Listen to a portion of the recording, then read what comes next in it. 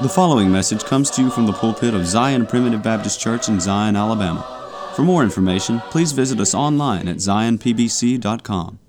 I want to welcome you today to the Zion Primitive Baptist Church podcast. This podcast is an outreach of Zion Primitive Baptist Church, which is located in the Zion community near Gordo, Alabama. I'm Elder Chris McCool, and I serve as pastor of Zion Primitive Baptist Church. We are a congregation of believers in the sovereign grace of God, where families worship together through the simple practice of preaching, praying, and singing. If you live in this area or are visiting here, we would love to have you attend worship services with us. We meet every Sunday morning at 10:30 a.m. and every Sunday evening at 5 p.m. and the first and third Wednesday evenings at 6:30 p.m. I'm happy to note that our daily podcast is featured on Grace Alone Radio, which you can find at gracealoneradio.net.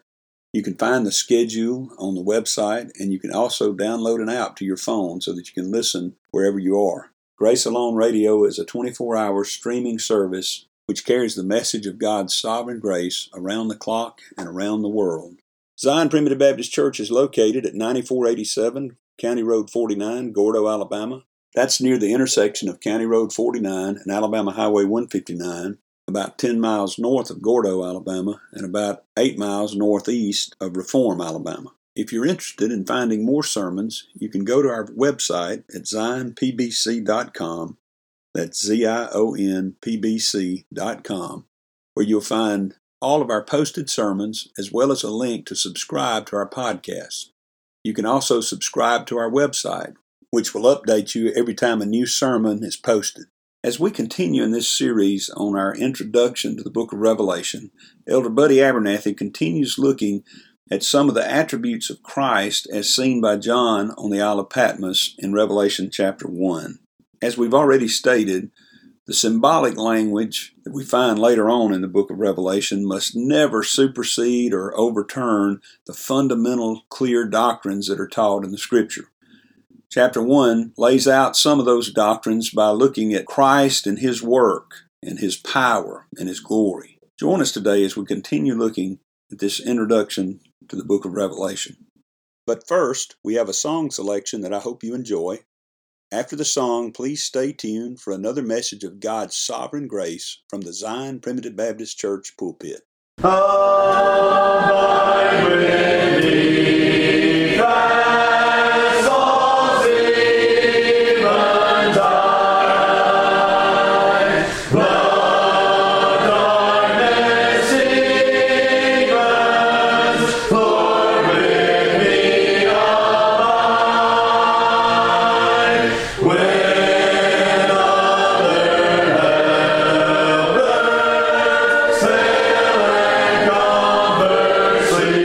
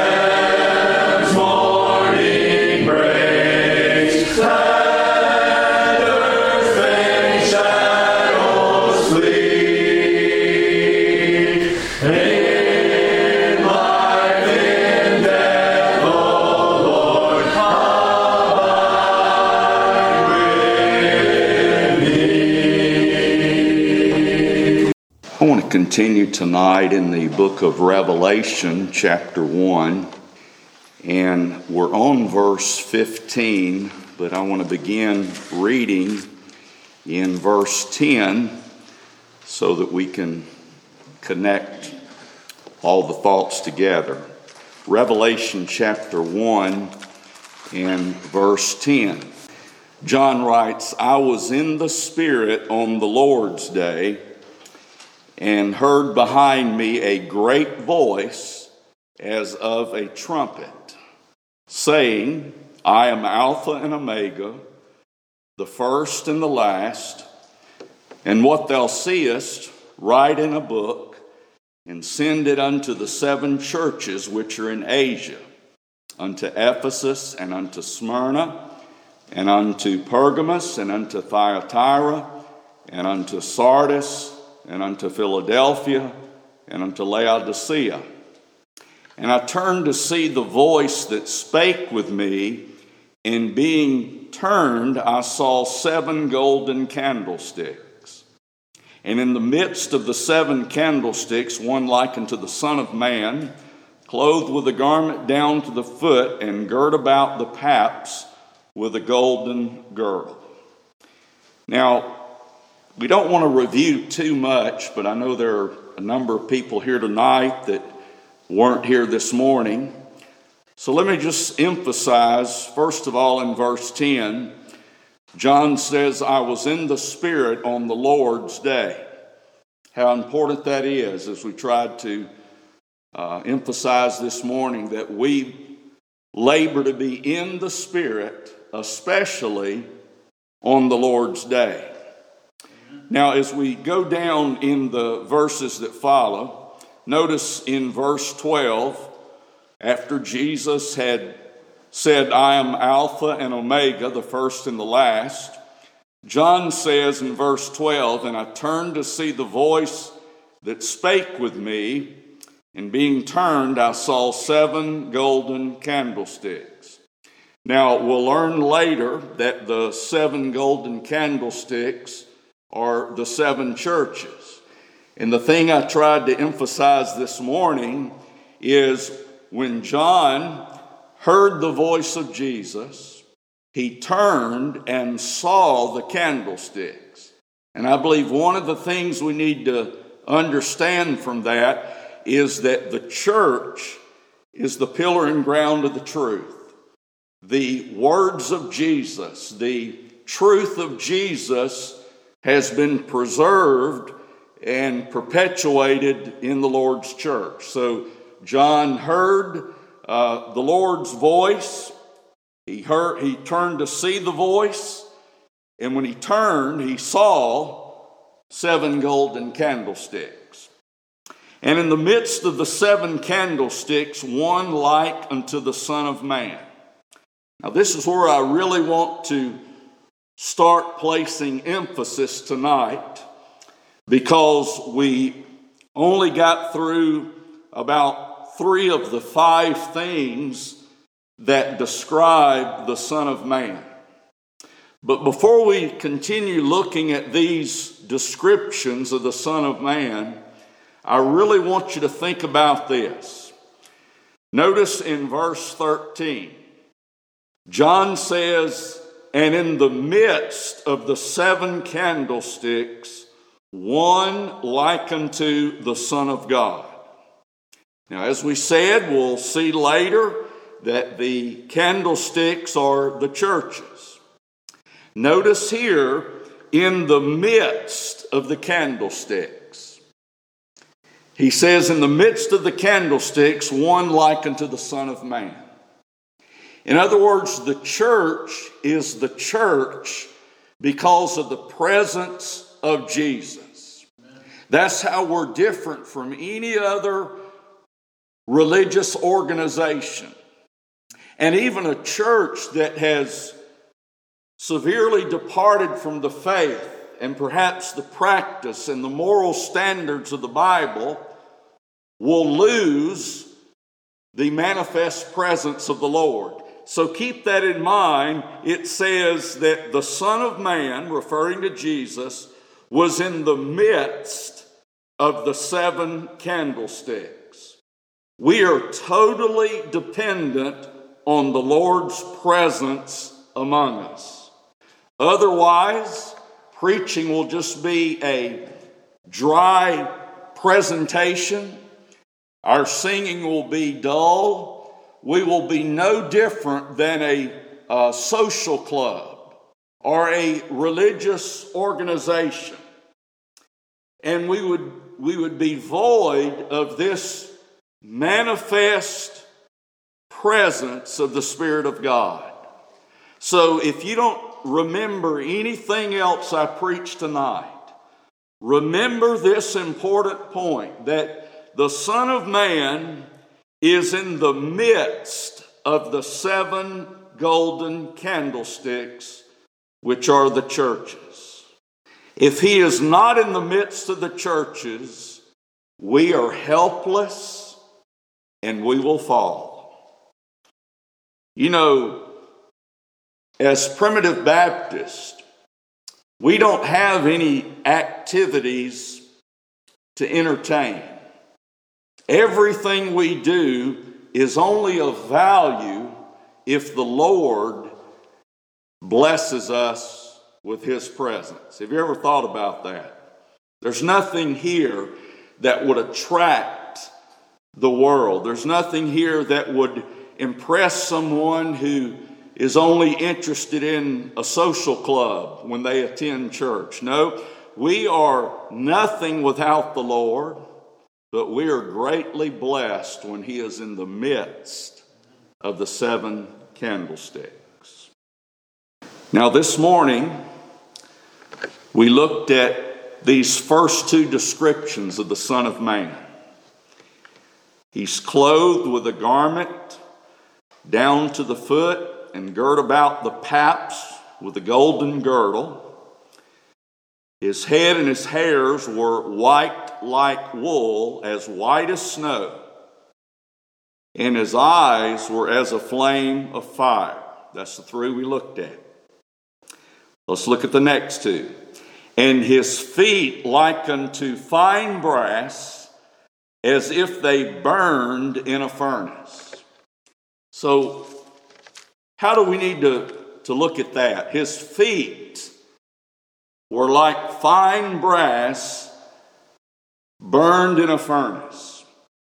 Well, from what I have read, brass, when it is in the furnace, is a very bright substance, a very bright metal.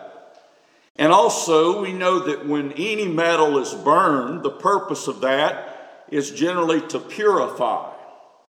And notice this is Jesus' feet that are likened unto brass. Your feet are used to walk. So here I believe the picture we're being given is that the walk of Jesus should be our walk. Now, his walk was perfect. His feet are like that fine brass. Not only is his walk a perfect walk, but as we've already said, this brass is bright.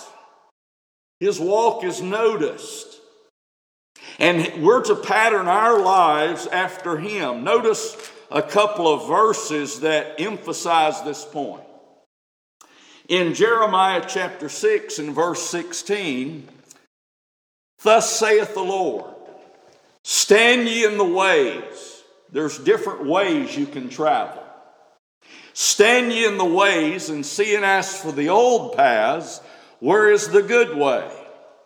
And walk therein, and ye shall find what? Rest for your souls. There's a lot of ways you can travel. What is the good way? It's the way of the Lord. We'll see some other verses in a minute that make that very clear.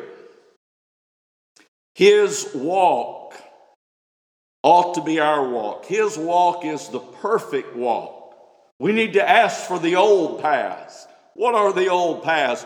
The paths not of our grandfather, not the paths of our recent ancestors. Hopefully they were walking in truth. You remember Paul said in 1 Corinthians 11:1 to follow me as I follow Christ. It's okay to follow the preacher as long as he's following Christ. So we're to stand in the way, see and ask for the old paths, and walk therein, and you shall find rest for your souls. See, the general word used for living our lives is walking. You remember Isaiah said that we would mount up with wings as eagles. We shall run and not be weary, and will walk and not faint. The normal, most common mode is walking. You know, sometimes I try to get in shape where I can run. Now, it's a very slow pace, but you know, I can walk miles and miles, and I don't give out of breath. You know, we can walk a long way. You know, here's a side point. You know, Paul said bodily exercise profiteth little. That was written by a man that walked all over the Roman Empire. He walked miles and miles and miles. Jesus did the same. We would be overwhelmed if we had to walk the distances they walked. But the point is this: walking, in a spiritual sense, is referring to our normal mode of living, not the unusual times, not the exceptionally exciting times, not the exceptionally low times, but just the normal life of the Christian. And so that's what's under consideration here when it says his feet like unto fine brass, as if they burned in a furnace. Notice how this is described in 1 John chapter 2 and verse 6. He that saith he abideth in him ought himself also so to walk, even as he walked. And then look at the same book, 1 John chapter 3 and verse 18. My little children, let us not love in word, neither in tongue, but in deed and in truth. That has to do with your walk, doesn't it? Your deeds are what you do. That's how you live, how you behave. That's your walk. Now, John's not saying don't ever love others in word or tongue. He's saying here's the emphasis. He says don't just love people in word or in tongue, but make sure you're focusing on this in deed and in truth. We're to walk as Jesus walked. That would refer not only to his teachings, as you read the Gospels, when you read the Sermon on the Mount, embraced in, I believe, Matthew chapter 5 through about chapter 7 or 8. There's so much information there about how to live, about how to avoid sins. That's what it means to walk in accordance to that perfect, pure walk that identified him. And then one more along this line. Matthew chapter 15 and verse 8.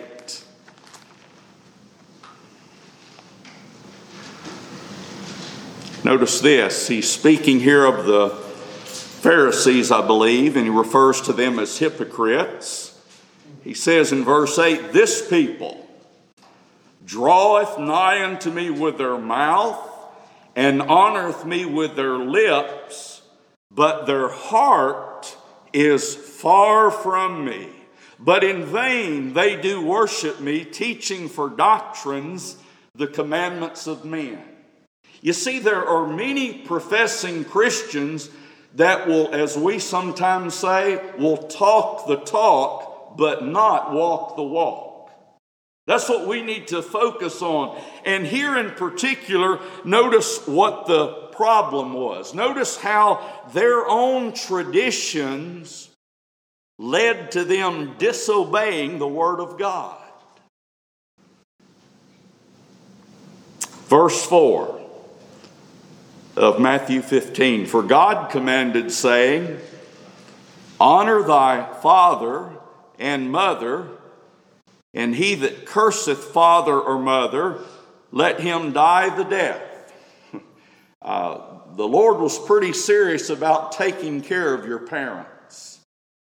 And to make a practical application of this, if your parents are no longer able to care for themselves, you may reach a point where it is necessary to put them in a nursing home.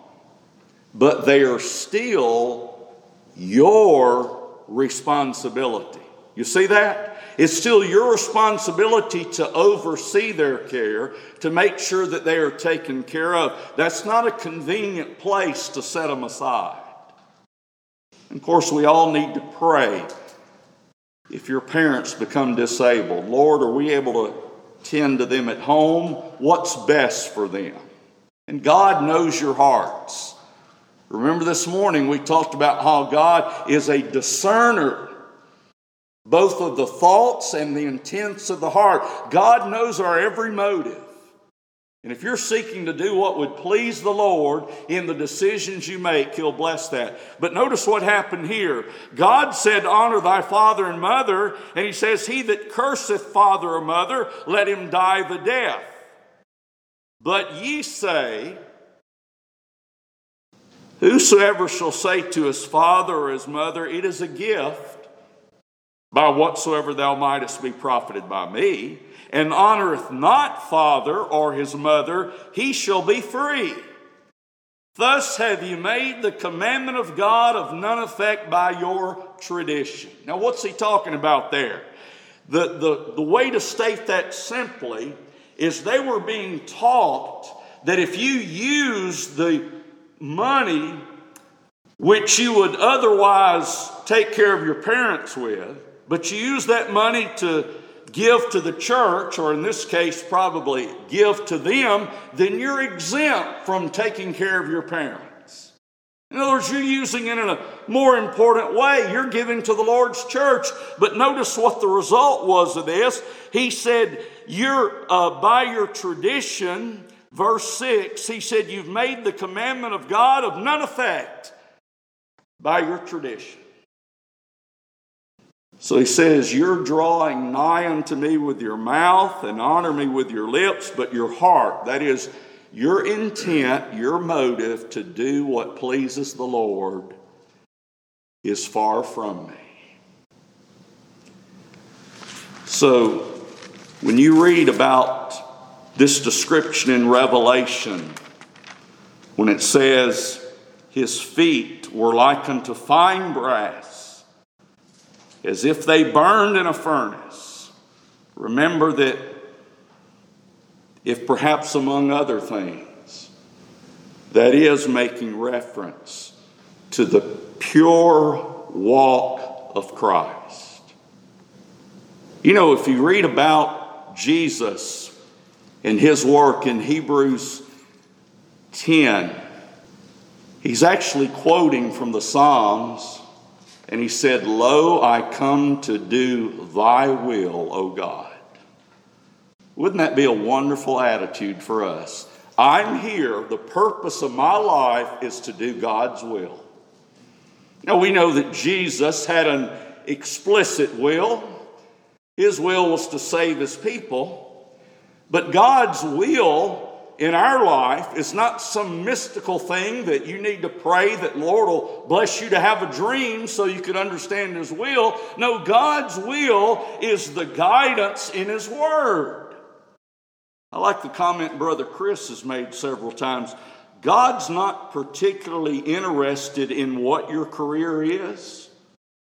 But He's interested in you, especially men, providing for and taking care of your family in an honorable way. That's God's will. God's will has to do not with the specific decisions that we might make about which house I'm going to buy, although it won't hurt you to pray about that. And that's what I try to do.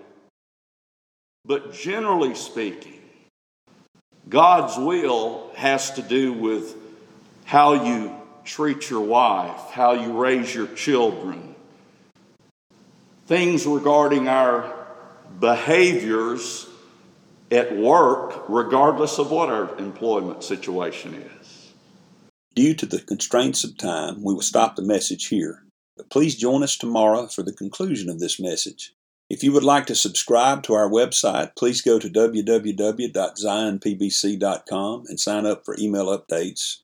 If you have any questions, please feel free to contact the church at zionpbc1847@gmail.com. That's ZIONPBC1847@gmail.com. Or you can email me directly at jchrismccool@gmail.com. That's the letter J, CHRISMCCOOL@gmail.com. Again, thank you for listening. May the Lord bless you is my prayer. We thank you for listening to today's message. For more information, please visit us online at zionpbc.com.